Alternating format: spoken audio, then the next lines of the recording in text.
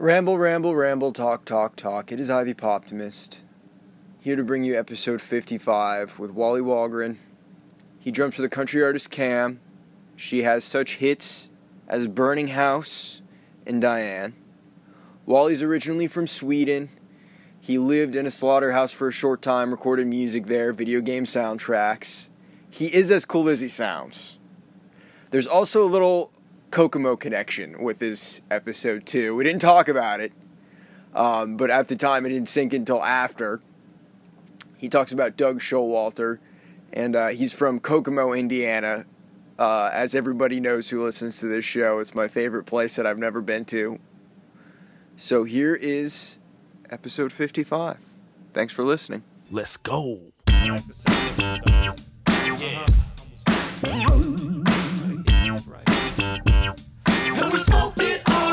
Welcome to the Poptimist. Today we have Walle Wahlgren. Thank you for coming on. How are you doing today? I'm doing swell. Thank you very much.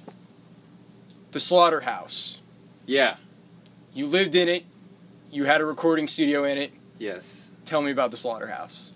The Slaughterhouse was a place where I actually worked, not as a butcher because I was too young to handle knives, but that was a real slaughterhouse in the town I grew up in, and it was they later on closed down, and then me and my friends were looking for a rehearsal spot, and we wanted to find something where we can like build from scratch, like, and make it our own spot, because there were a few like complexes that had rehearsal spots where you can just kind of like rent, but we don't want any neighbors, like we want to like build a studio.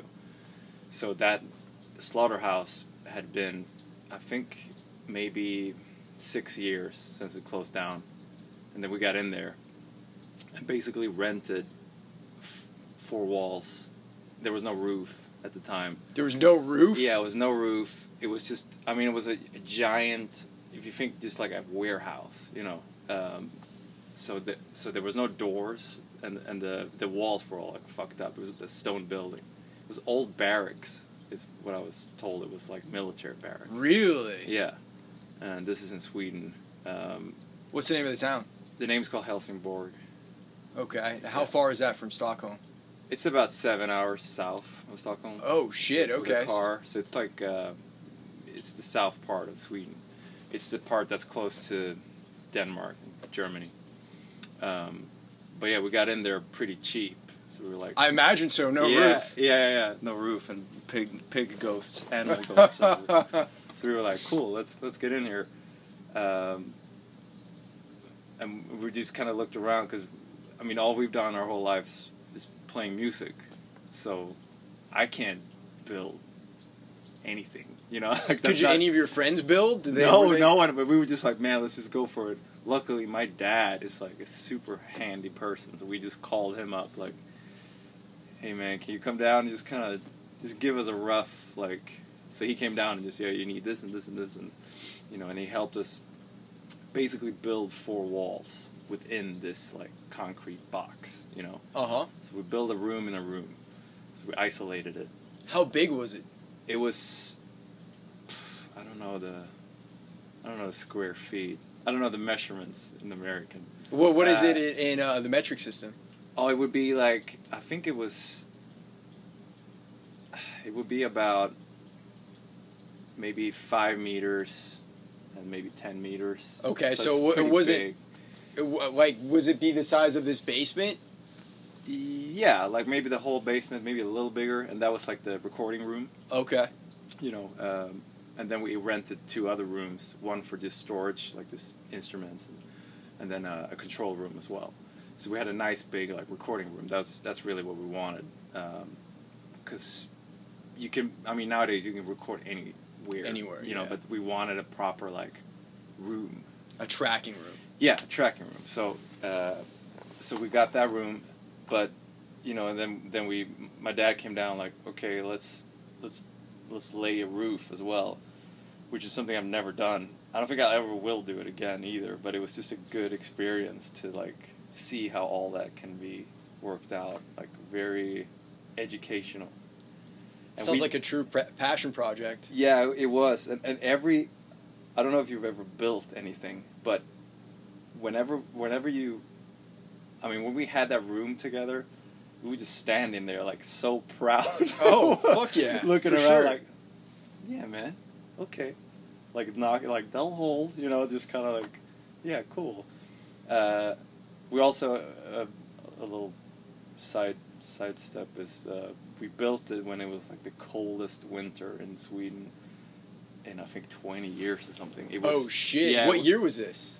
It was 2010, I believe. Okay. Yeah. And how old were you when this was going on? Well, that would have been, man, I'm so bad with numbers. I don't even know how old I am now. I'm 33, going to be. Okay, so it was about 10 years ago. Yeah, that's right. Yeah. Damn. Yeah, long time ago. But yeah, it was super cold, and obviously there was no doors or anything, and it's a stone building. Oh, so shit. So it So it just was freezing. Yeah, it was like a freezer in there. Yeah. Because they would store meat in there, of course. Yeah, yeah. So we were in there in like full overalls and like gloves and beanies and just like hatching away like, man, we're doing this, like, let's do it. And then as soon as we were able to get a little radiator in there, like get some heat going, then we just start recording right away. That's amazing. Yeah, it was really cool. It was me and my friend Joke Pedersen and Alfred Anderson. So Alfred's the bass player, Joke is the guitar player, and he's also like the house engineer of that place, which I just recorded in. So it's still standing. Oh yeah, definitely. It's a really important. I think that studio is a really important part of that town. Really? Yeah, because there's not a lot of studios to go record music, so bands will come in there and just cut their record, cut their demos, or lay vocals. And Yoke is really good with engineering too, so he's like, I think he's a super important figure in the town. Were they childhood friends that you've known for a long time, or were they someone you met in school? Me and Yoke, we met in school in 7th grade. That's when we started playing together. And me and Alfred and Yoke met when we were 16, and then we started playing. And I still play with those guys. So we're still like a trio. We still make video game music together. That was the first project we did actually in the studio. Really? Yeah, we did a video game soundtrack, so that was really fun. What kind of video game was it? It's called PID. It's a platform by a studio called Might and Delight in Stockholm. So we've done, I think, 6 or 7 soundtracks since then. Oh shit! Yeah. Okay, so that was something that you guys had really. You created this studio, and then you were able to do. Yeah, that's a video game soundtrack. Yeah, to say create is a good way, because that was really the thing. Like you create possibilities, and when you're in such a small town, it's kind of like you have to. Maybe it's true for bigger cities too. I don't know, but you need to kind of create the work. You need to create the job and the possibilities. There were no studios, and if there were, like, we can't afford them. It's like, okay, let's build a studio then. One that we can actually afford. Yeah, and then we'll start recording ourselves, and then we won't have to deal with renting. We'll just do it for free. So we'll just start doing it for free, and then maybe now we can add a bit of money to it, and then you can take jobs yourselves. Like I would take just drummer gigs, like fusion, like guitar fusion gigs or something, and I will just be like, yeah, I'll just cover my fee and the engineer would be Yoke, of course. Mm-hmm. And then it's just like, we don't have to pay for the studio. Keeping it all in-house. Yeah. Straight profit. Yeah, why not, So that was a good, just creating is the key word for sure. Where did you get your mindset from? You kind of have a really, like, healthy worker mindset. Oh, was thanks. was that something that your parents instilled in you, or was that something that you just developed over time? If it's, my parents for sure. My dad definitely, like, he's worked since he was, I think, 14. I think he dropped out of school, and then he's just worked his whole life, and he's never got stuck at a place. If he was unhappy with a job, he would just say bye, and he would go get another job. Get up and go. Because he's, like I said, he's handy, and he can kind of do anything, like with his hands. So he would do any job, and he's actually he's a mechanic. Like, that's where his heart's at. Like, being creative with like custom bikes, custom cars, and any brand, you know, like. So he would just jump around. But I think for me, it's like. You probably heard. I mean, you probably have the same. Like, you have that drive in you to, like, I have to become good at my instrument, and I'll do whatever it takes. It's a little watered down, maybe you've heard it so many times, but that's been the mindset, and you know, I've always thought that if I work hard enough, if I practice enough, if I get good enough, things will work out. And at some points it was like you said, living in the slaughterhouse. Like, I had to move in there for a few months just because it's just so tough to, like. I mean, that's the city. I mean, it's just there's no one there. It's too little of a town. Is it a very rural place? No, it's not rural in Swedish terms. You know, it's still, I don't know, 170,000 people maybe. Where I'm from, though, originally, that's rural.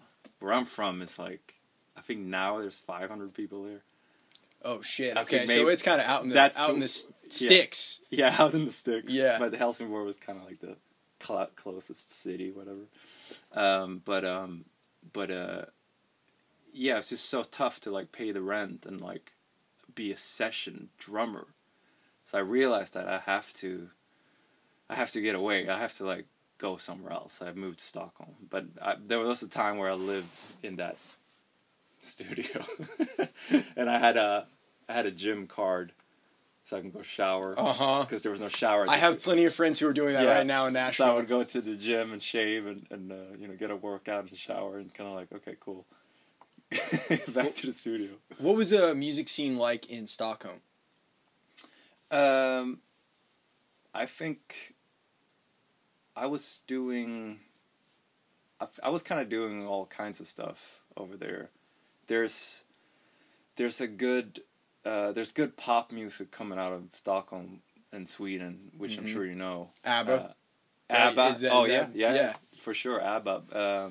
And you know, some of the new artists or artists has been around. Sena Busse is one of my favorites. She's a Swedish artist, and there's a bunch of artists. I never really got in with that clique, though. I would say I never got to that, like, the highest tier of pop music in Stockholm. You know, maybe I would have if I stayed there. So I was doing hip hop. I was doing a little pop music, a few sessions. I was doing jazz, a little bit of Dixieland and like that stuff. I was doing like these jazz brunches, Sunday jazz, and then a few sessions. And I would go down to the studio, take the train, like take night trains, and go down, record, do things, go back to Stockholm, try to invest. I was there for 3 years, and I was still doing the video game soundtrack, so I was still doing that. And I had my own bands. Caravan was one of the bands that I really was passionate about. That was also with Joke and Alfred, and that's actually what led me to Cam and moving to the States. Really? It's that band, yeah. How so? So Caravan was originally me, this guy Alfred Anderson I told you about, and another guy named Anders Mordsen. Anders Morrison is like a total badass guitar player, and he'll play any instrument and just burn. Like, he's a great piano player. He can play mandolin, banjo. Just a beautiful player. He lives out in LA, and he and I and Alfred, we were all at MI. So we were at Musicians Institute in Los Angeles, 2006. So we formed this band called Caravan that we started, and we were just doing like American folk music. Really, we were doing blues and roots music, and but we were these like 3 Scandinavian guys. Anders is from Denmark, and then I moved back, and me and Alfred moved back to Sweden. Anders stayed in LA, but he would come home every now and then to like, you know, visit family and hang out, and we would always get together, the 3 of us, and like, you know, let's record some songs. We would record like Basin Street Blues, When My Dreamboat Comes Home, and like those kind of staple, like evergreen tunes, and we just liked it. And so we started Caravan, and then Caravan became like, we brought in Joke, we brought in this other guy named Simon.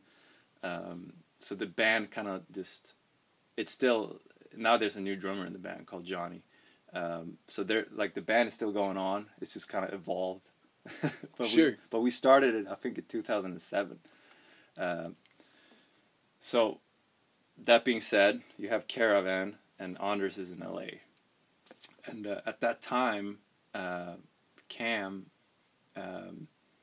reached out. She was working with a guy named Doug Showalter. He lives in Nashville.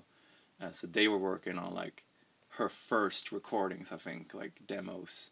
Mm-hmm. And he was like, yeah, I know this guy Anders is a great string player, so maybe we should have him. You know, they wanted some mandolin and banjo, and he burns on that shit. So they sent the demos to Anders, and Anders was like, oh my gosh, just blown away by Cam's voice.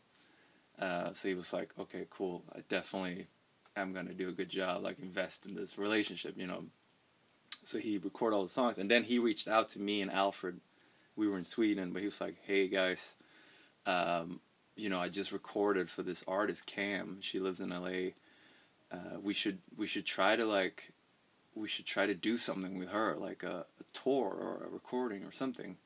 So we were like, cool, let's try to book a tour in Scandinavia, you know, and we can bring her in. And she was like, you know, like had the Nashville vibe going, and she was from San Francisco. Mm-hmm.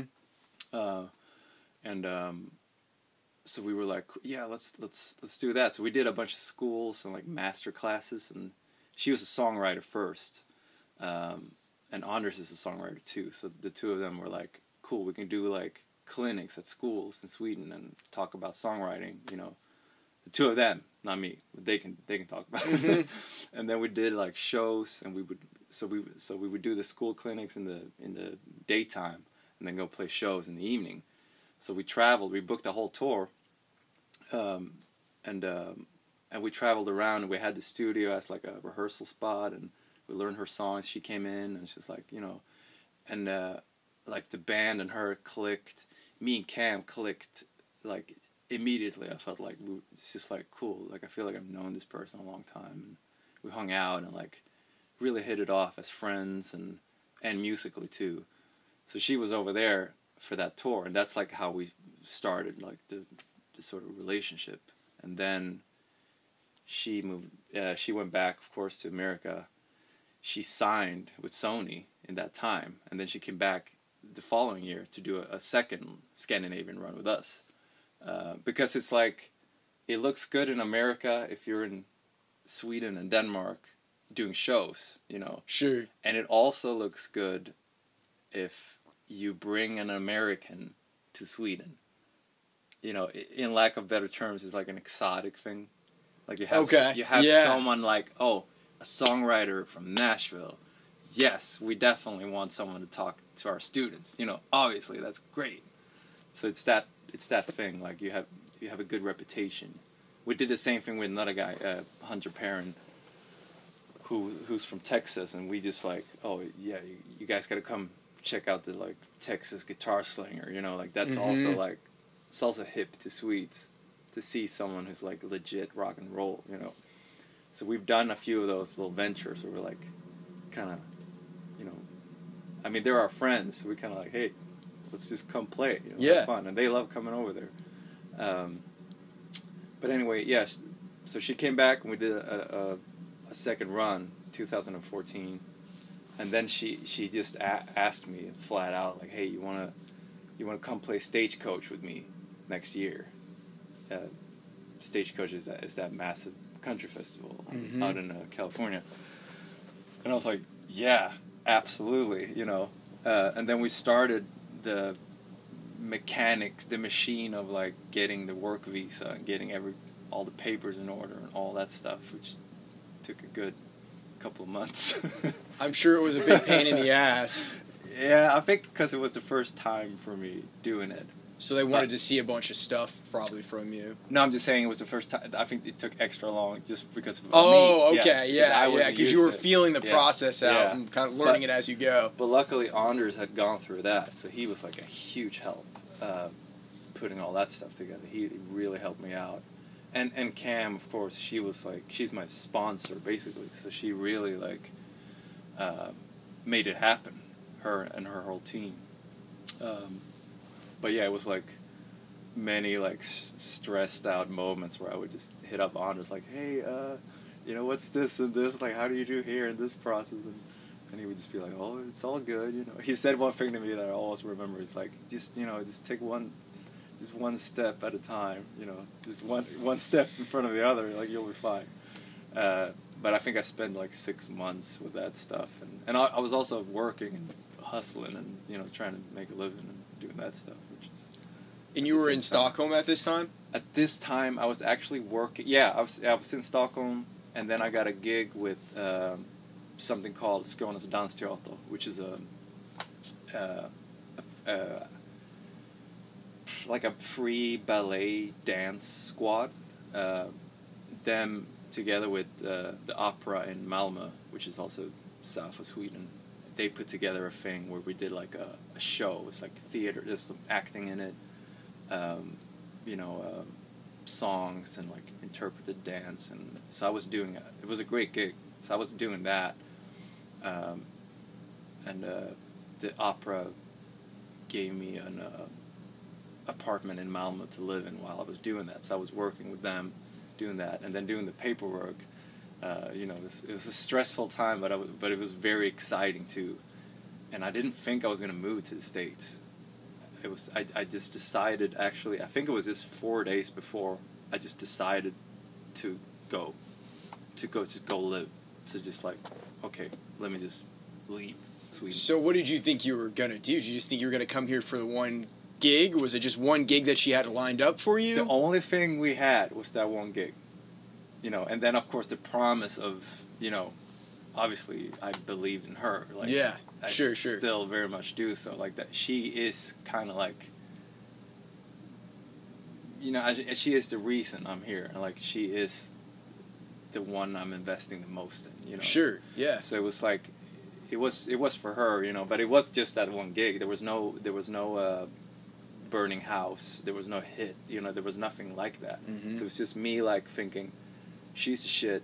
She's gonna take off. Like she's so good. You know, I want to be a part of it for sure. And I'm tired of chasing gigs. I'm tired of doing that stuff. Like I don't want to do it. I want to like be with an artist and that I believe in, and invest in it, and become good.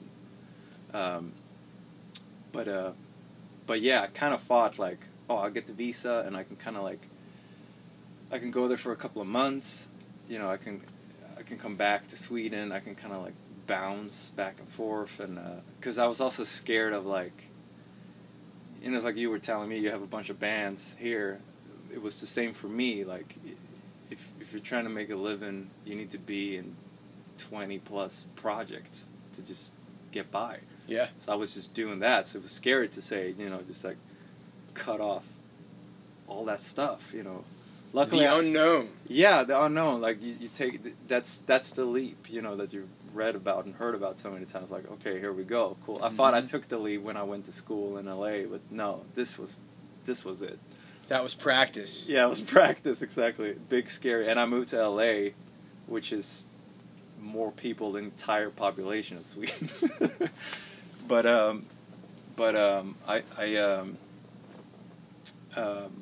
I called Cam. Yeah, I think 5 days before or something. It was that week I was gonna go. I called her and it's like, yeah, you know, we talked through it again. Like, yeah, I got the plane tickets. You know, I'm gonna go to Stockholm. I'm gonna get the final visa. They stamped the visa, the passport, right? I'm gonna do that, and then I'm coming over. You know, I can stay again, Anders helped me out. I stayed at his house for a month, like just living there. And she was kind of like, she kind of cornered me and was just like, hey, why don't you just go? Like, why don't you just move? So she was pretty encouraging. Yeah, you doing it. Yeah, encouraging, and also like, cut the bullshit. Like, why are you gonna go back and forth? Like, just move here. And I didn't have any good things to say back. I was just like, yeah, she's right. Damn, you're right. Like, you're definitely right. I probably fought her a little bit, but she was right. I called my best friend right after Jacob, and I was just like, yeah, she's kind of, she kind of said this, and he was like, she's right. But it was very tough to, have to tell my parents and like. Were they heartbroken? No, they're super supportive. I mean, they're definitely like, you should just go. Like, that's absolutely. Awesome. That's good to have that support. Oh yeah, great support. Like everyone's been super supportive back home. Like everyone's really proud of me just moving and taking the leap, so to speak. But it was tough calling these guys, Joke and Alfred and my mother, and like just kind of like, I think I'm moving. Like I'm sorry I haven't said anything, but I'm gonna go. I'm just gonna go for it. Yeah, and then my dad drove me to the airport, and he was just like, because he got an offer when he was right before I was born. He got an offer from a company in Texas to like, hey, we want you to move here. We're starting up a new factory. We want you to be the supervisor for all these people, because he knew about the machines at this one firm that he could, like, he knew how to work them, like, very good. So he was like, we want you to train everyone. We're giving you a house and like cars, and like you and your whole family can come. And my mother, like, she didn't want to leave, so obviously it's like, that's not going to work out. But he kind of told me in the car, just like, that's the one thing I can't forget about. Like, I keep thinking about, man, wish I would have gone. Taking the chance. Yeah, obviously his circumstances are different. Yeah, he has a whole sure. family, and they had a kid already. It's different when you're single. Absolutely, they had a kid already, and they definitely invested in, and he's doing great. They're both doing good. He's one of the top custom bike builders in Sweden now. But they were super supportive. But I didn't know I was gonna move. I definitely didn't think so up until that week, and then I was like, cool, all right, I'm going. Do you think subconsciously you kind of felt that way in the back of your mind, maybe, or were you just like, nope, I'll be back in a couple weeks after I play this gig? Yeah, I think I thought. I mean, who's to know? Subconsciously, it's difficult to answer. Yeah. But I think I was pretty determined to, like, I'll try 3 months, and then because I wasn't sure, and it was just like, it's just that one gig, and like, oh, I don't know, we'll see. But then, I mean, immediately I just felt like we did that one show. Let me paint the picture for you, because I'm in Malmö, and it's just pouring down. It's like it's been here now for 2 weeks. It's just rainy. It's dreary. It's April. And I'm borrowing money from everyone to be able to pull it off. Mm-hmm. And I leave. I do the last show, and the next morning, I've already had packed up and throw away all my shit, and I just had the 2 suitcases. And some drumsticks. Yeah. Brushes. Some brushes and a snare drum and a pedal and some clothes, and then my dad picked me up. Got on that flight. And I got to LA. Anders picked me up at the airport. We went to rehearsals like the following day, and then the next day we were in Stagecoach, and I'm walking in there, and it's the biggest stage I've ever seen in my life. Like, I've never seen a stage that big. It's like, yeah, that's where we're playing. Like, oh man, okay. They're rolling up my drum kit on like a riser. I'm just like, what is this? Like, it didn't feel real. This is like, and the sun was just hitting me in the face. That warm California sun. I was basically wearing underwear. Like, that's all I was wearing. Like, the California, yeah. Steve Earle is there. Sturgill Simpson Dude, has the trailer. I love Sturgill Simpson. Oh yeah, what a guy! Yeah, he has a trailer next to our trailer, and like I'm just walking around there. Like Merle Haggard played that year, and it's just like surreal to me. Like, and that's when I just felt like, oh my god, this is like the right decision. Like there's no question. I don't even care what happens now. That's amazing. Yeah, it was a beautiful thing, and also being like both Anders and Cam and Alex, bass player, and Doug and Tyler Johnson, the producer. He actually did that gig with us playing piano, but just them all like just greeting me and like just kind of like accepting me immediately. Like, yeah, this is the guy, you know, like this is the new guy. The drums was the missing part of her band. She had every position filled, sort of, and it's like, yeah, we need drums. And it's just like, cool. Great. You were able to fill it. Yeah, yeah. And it was due to all of your training. Yeah. All the bullshit that you had to go through just to get to that moment.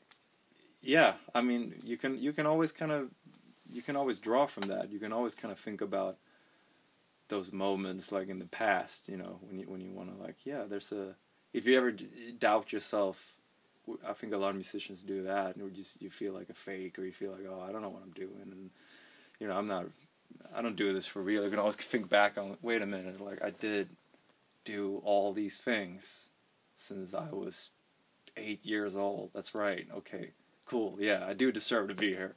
That's right. You started drumming in school, right? There was a program at your school that the Swedish government sponsored. Yeah, it's kind of fantastic that worked out. Again, it's, you know, everything's in miniature when you compare it to America, because it's a small country. Sure. But again, like that school it's not a big school at all. You know, the people from that village, you know, the 500 people village and a few other ones around, those were the kids that went to that school, and there was a super passionate woman. Her name's Harriet Johnson. She came to the school, you know, and she was part of this called Musikskolan, just music school.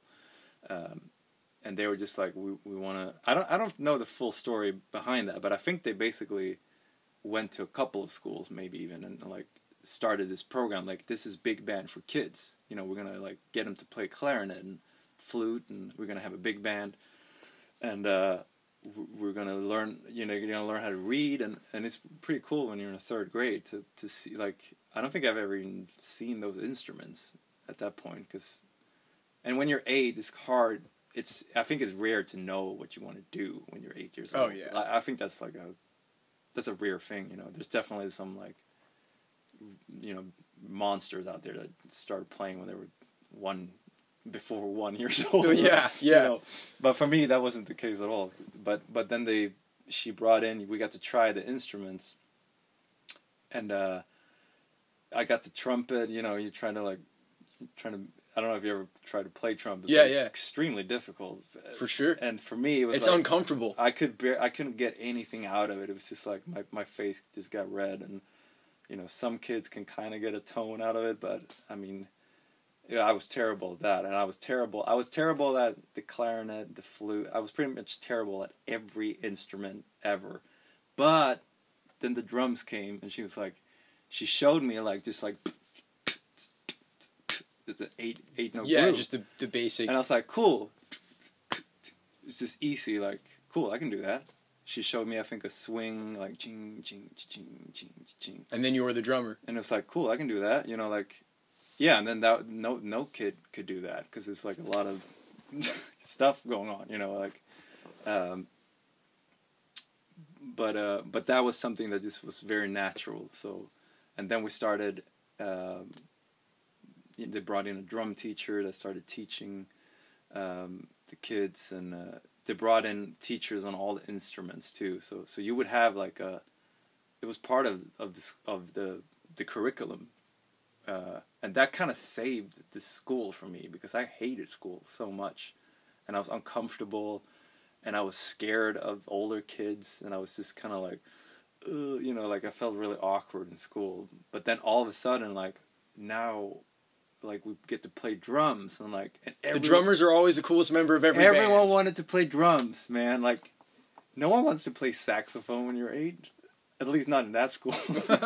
You know, and most people stop playing after that too. Like there's not a lot of players that kept at it for sure. But I was playing, and I don't know. Do you watch soccer at all? No.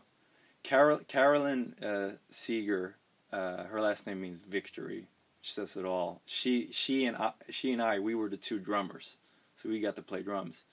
And she was an amazing soccer player, like early on. And she had been playing soccer her whole life. And she later on joined the Swedish team. Oh shit! For the what do you call it? The World Championship. Yeah, so she was like, yeah, I just thought I'd say that. Wow! Shout out to her. Yeah, that's pretty cool. But she was the coolest, man. And she can play drums too. She's dope. When you were growing up, before you played drums, were you interested in music? Like, did you like listening to music? Was there anything that you were into, or did it just kind of happen one day? You went to school and they were like, "Here, try these out," and that was it. You know, I think music for sure. I like both my parents. They listen to music all the time, and they love music. My mom actually, I was talking to her yesterday. She just said she just got into jazz, which is funny because she's always just hated it. It's an acquired taste. It is an acquired taste. But she said like, yeah, I'm actually like enjoying it now. And my parents, you know, they're good dancers, both of them. I mean, I don't think I was. I know for a fact it wasn't like, man, I can't wait to play an instrument. I never thought like that. Yeah. You know? You just liked it. Yeah, I like music. You know, I think a lot of kids like music, but for me, it was more. I was mostly into drawing, illustrations, and you know, painting, and that was like my main thing, and I did that since very early. So when I was 2, I already started like illustrating and like very detailed, and like that was something I had a natural. What were you drawing? Was it just Disney movies you saw, or cartoons you saw on TV?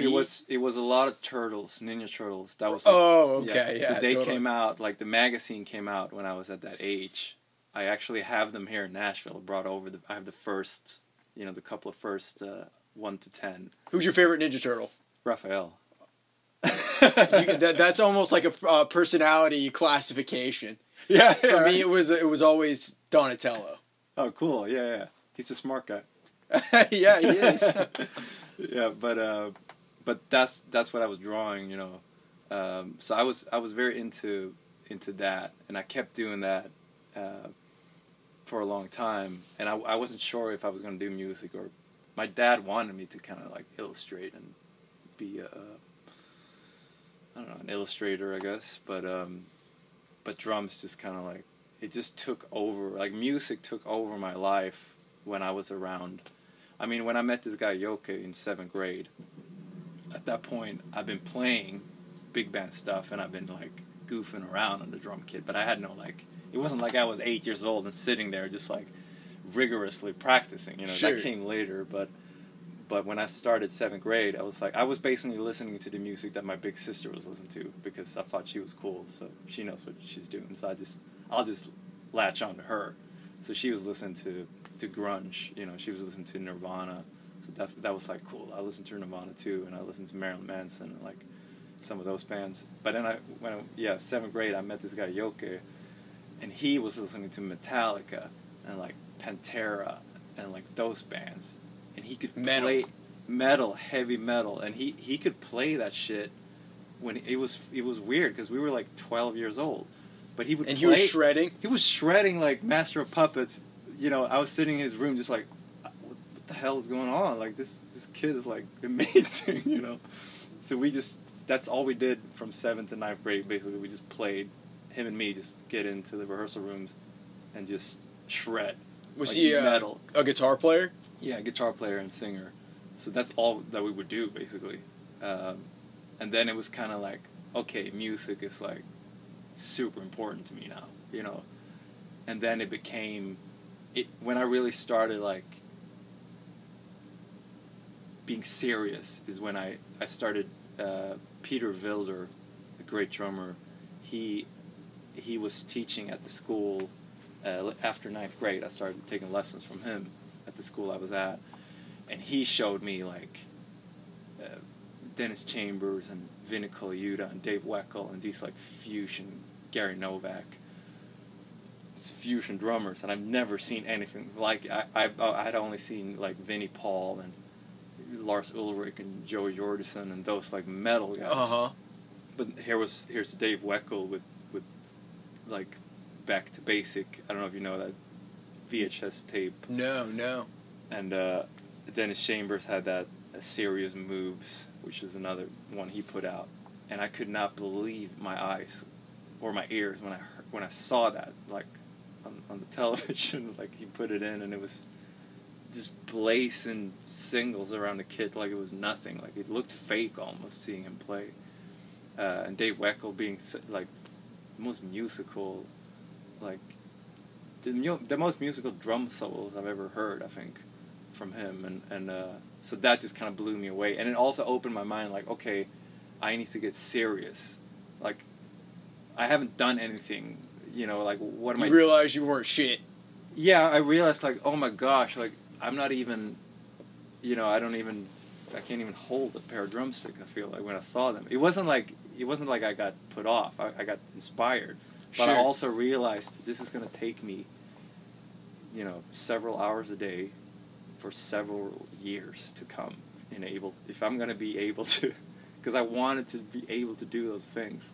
When I saw him, like, I got so inspired, like, these guys, like, these cats are burning on the instrument, you know. That you can be that good.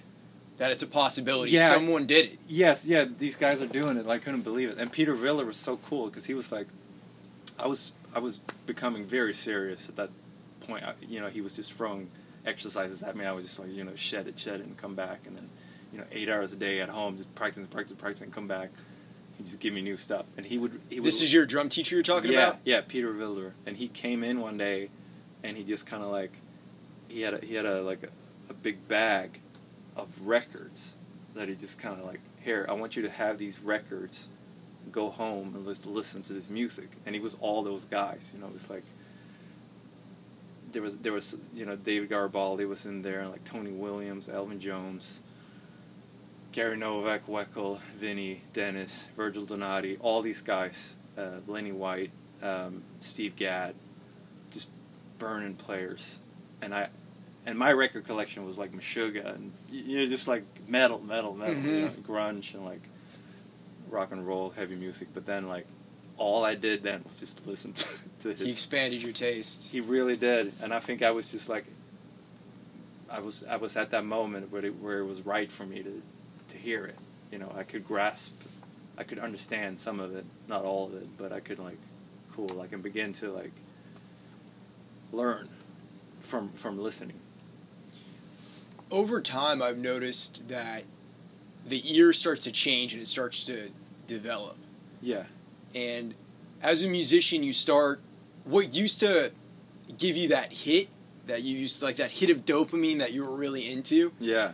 If you try and go back to that 6 months later, you might still like it, but it's not that new feeling, like that new connection you feel in your mind. It's like a very specific feeling I'm feeling whenever I'm practicing something that's right on the edge of my comfort zone, mm-hmm. where I'm kind of fucking it up, but also kind of getting it. Yeah. And I've just noticed that is one thing, like, your ear evolves. Oh, yeah. Over time. Yeah, I think it's super important to listen to music. I think you can only go so far with practice, but you need to listen. You need to, like, be able to hear things in a. I was talking to Benny Greb about this, and he was saying something that really stood out. It was like, when you listen to music, you hear things in a context. Because if you're just practicing things and chops, and it's, you know, you need to hear it somewhere. Like, oh, that's where you can.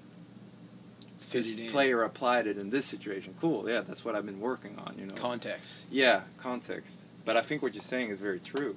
I think it's fascinating that, and you need to be like mature enough to understand certain things. For sure. I could never understand Elvin Jones for the longest time. You know, I had all the records and I was kind of listening to it, but it wasn't until Tim McIntyre, great teacher, great drummer, he kind of helped me understand the greatness of Elvin Jones, and like listen to his ride cymbal, and I was like, yeah, ding, ding, ding, ding, ding, I get it, yeah, no, but listen, and then he made me transcribe this whole solo, just transcribe his whole ride pattern during this whole solo. It's like, cool, yeah, and then I started to hear and see how Elvin, he was improvising every second he was making decisions and improvising. And also you start to hear how wide these 8 notes could be, whereas before I thought like, yeah, because I was like listening to Bill Stewart or Dave Weckl, which are 2 of my favorites, you know, but they came from somewhere, you know, there's always someone before them, and Elvin Jones was kind of like that guy.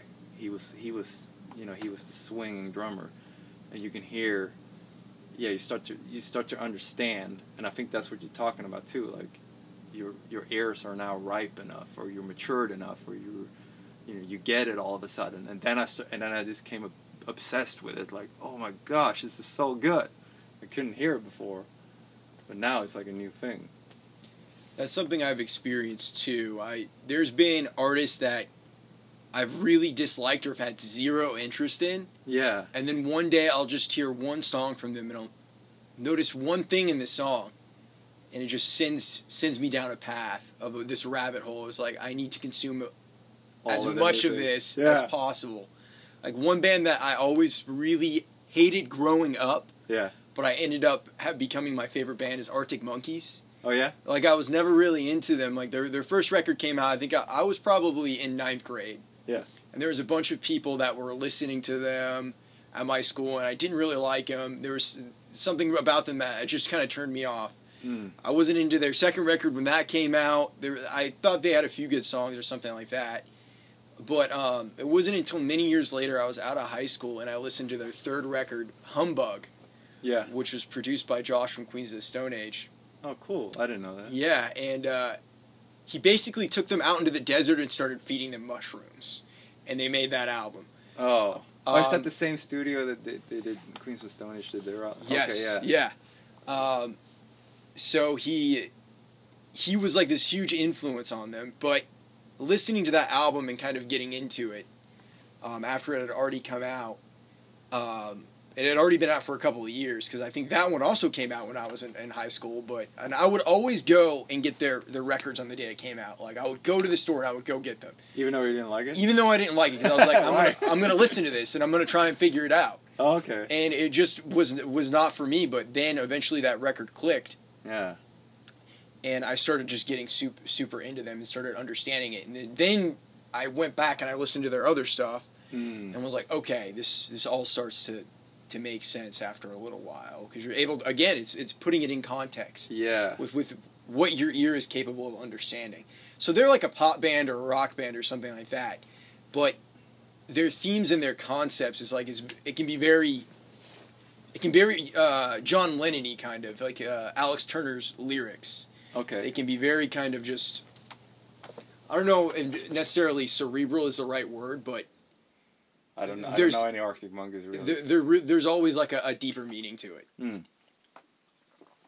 But yeah, as time has gone on, my ear, I would say, like, it just starts to develop and you start to get into different things. It's like that with jazz too, you know. With jazz, I had always respected it because I had understood that takes great musical ability to be able to play it. But I never really got it until I started understanding music theory a little bit more and started seeing the technical ability that it takes and how tasteful you truly have to be as a player to be able to play that kind of music and that style of music, because it's very specific. And you have a lot of freedom. There are rules, but you also have a lot of freedom. Yeah, definitely. I mean, there's so many styles of jazz. For sure. It's like jazz. It's such a wide. you can get really particular with rules, and depending on what style. I definitely played with bands where, you just kind of get sort of like the look, like, what are you doing? Like, this isn't modern, this isn't bebop, like we're playing evergreens here, or you can get pretty nerdy with it for sure. Sure. And I can respect that too. Like, yeah, absolutely. the tradition, like, it's cool, but then you can also get super out with it. But even then, there's motifs, and there's rhythms, or there's like little calls or little cues, like you kind of listen for. And I think that's one of my favorite styles to play. Just improvised music, I think, is a fantastic thing, where you take all the things you have and learned, and you can apply it. Not all of it, but you can use things you've learned. And I think just from a educational standpoint, that's something I think a lot of drummers should get into, studying jazz and studying the triplet. Really, I think it's so important, I think. For sure, yeah. Jazz, I like it because it is improvised. Mm-hmm. And it's like, I really like the Grateful Dead. Have you ever listened to them much? Have you ever gotten into them? I never got into that band. That's a rabbit hole too. Yeah, like that is just another never rabbit really hole. Maybe it's the lack of drugs, or maybe it's still the wrong time for me, or sure. Maybe eventually I'll dig them. Yeah. But I could never really get into it, no. Jam bands overall, I think I would have I don't know, I just never been a fan, I think. But maybe I haven't heard the right records. Sure. Yeah, it's, for me, when I started getting into it, it was another one that I didn't get it at first. But the reason that I like the Grateful Dead is because it is highly improvised. Yeah. And they're just straight up jamming, like, just getting into it. And what was interesting about them is, they really weren't about the LPs or the albums so much, the studio albums. It was all live.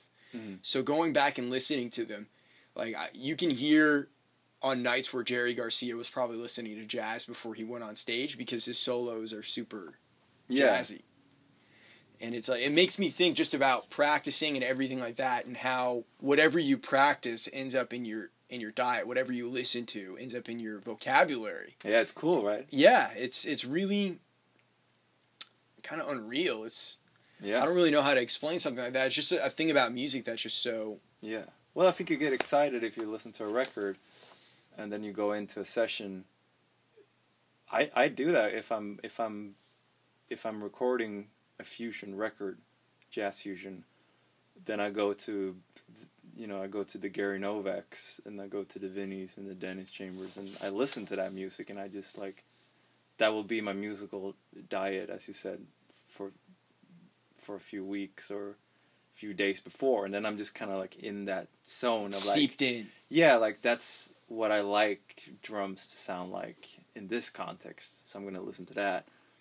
Or I might listen to Stephen Hodges or, like, Jay Belarus, or those masters if I'm doing something in that style, and then I try to, like, seep that in too, and, like, man, now I'm, like, in the mindset of things. Or because I always feel like when you go record, I never really think about things like, I need to be me, or I need to sound like me. I think that just happens on its own. Totally.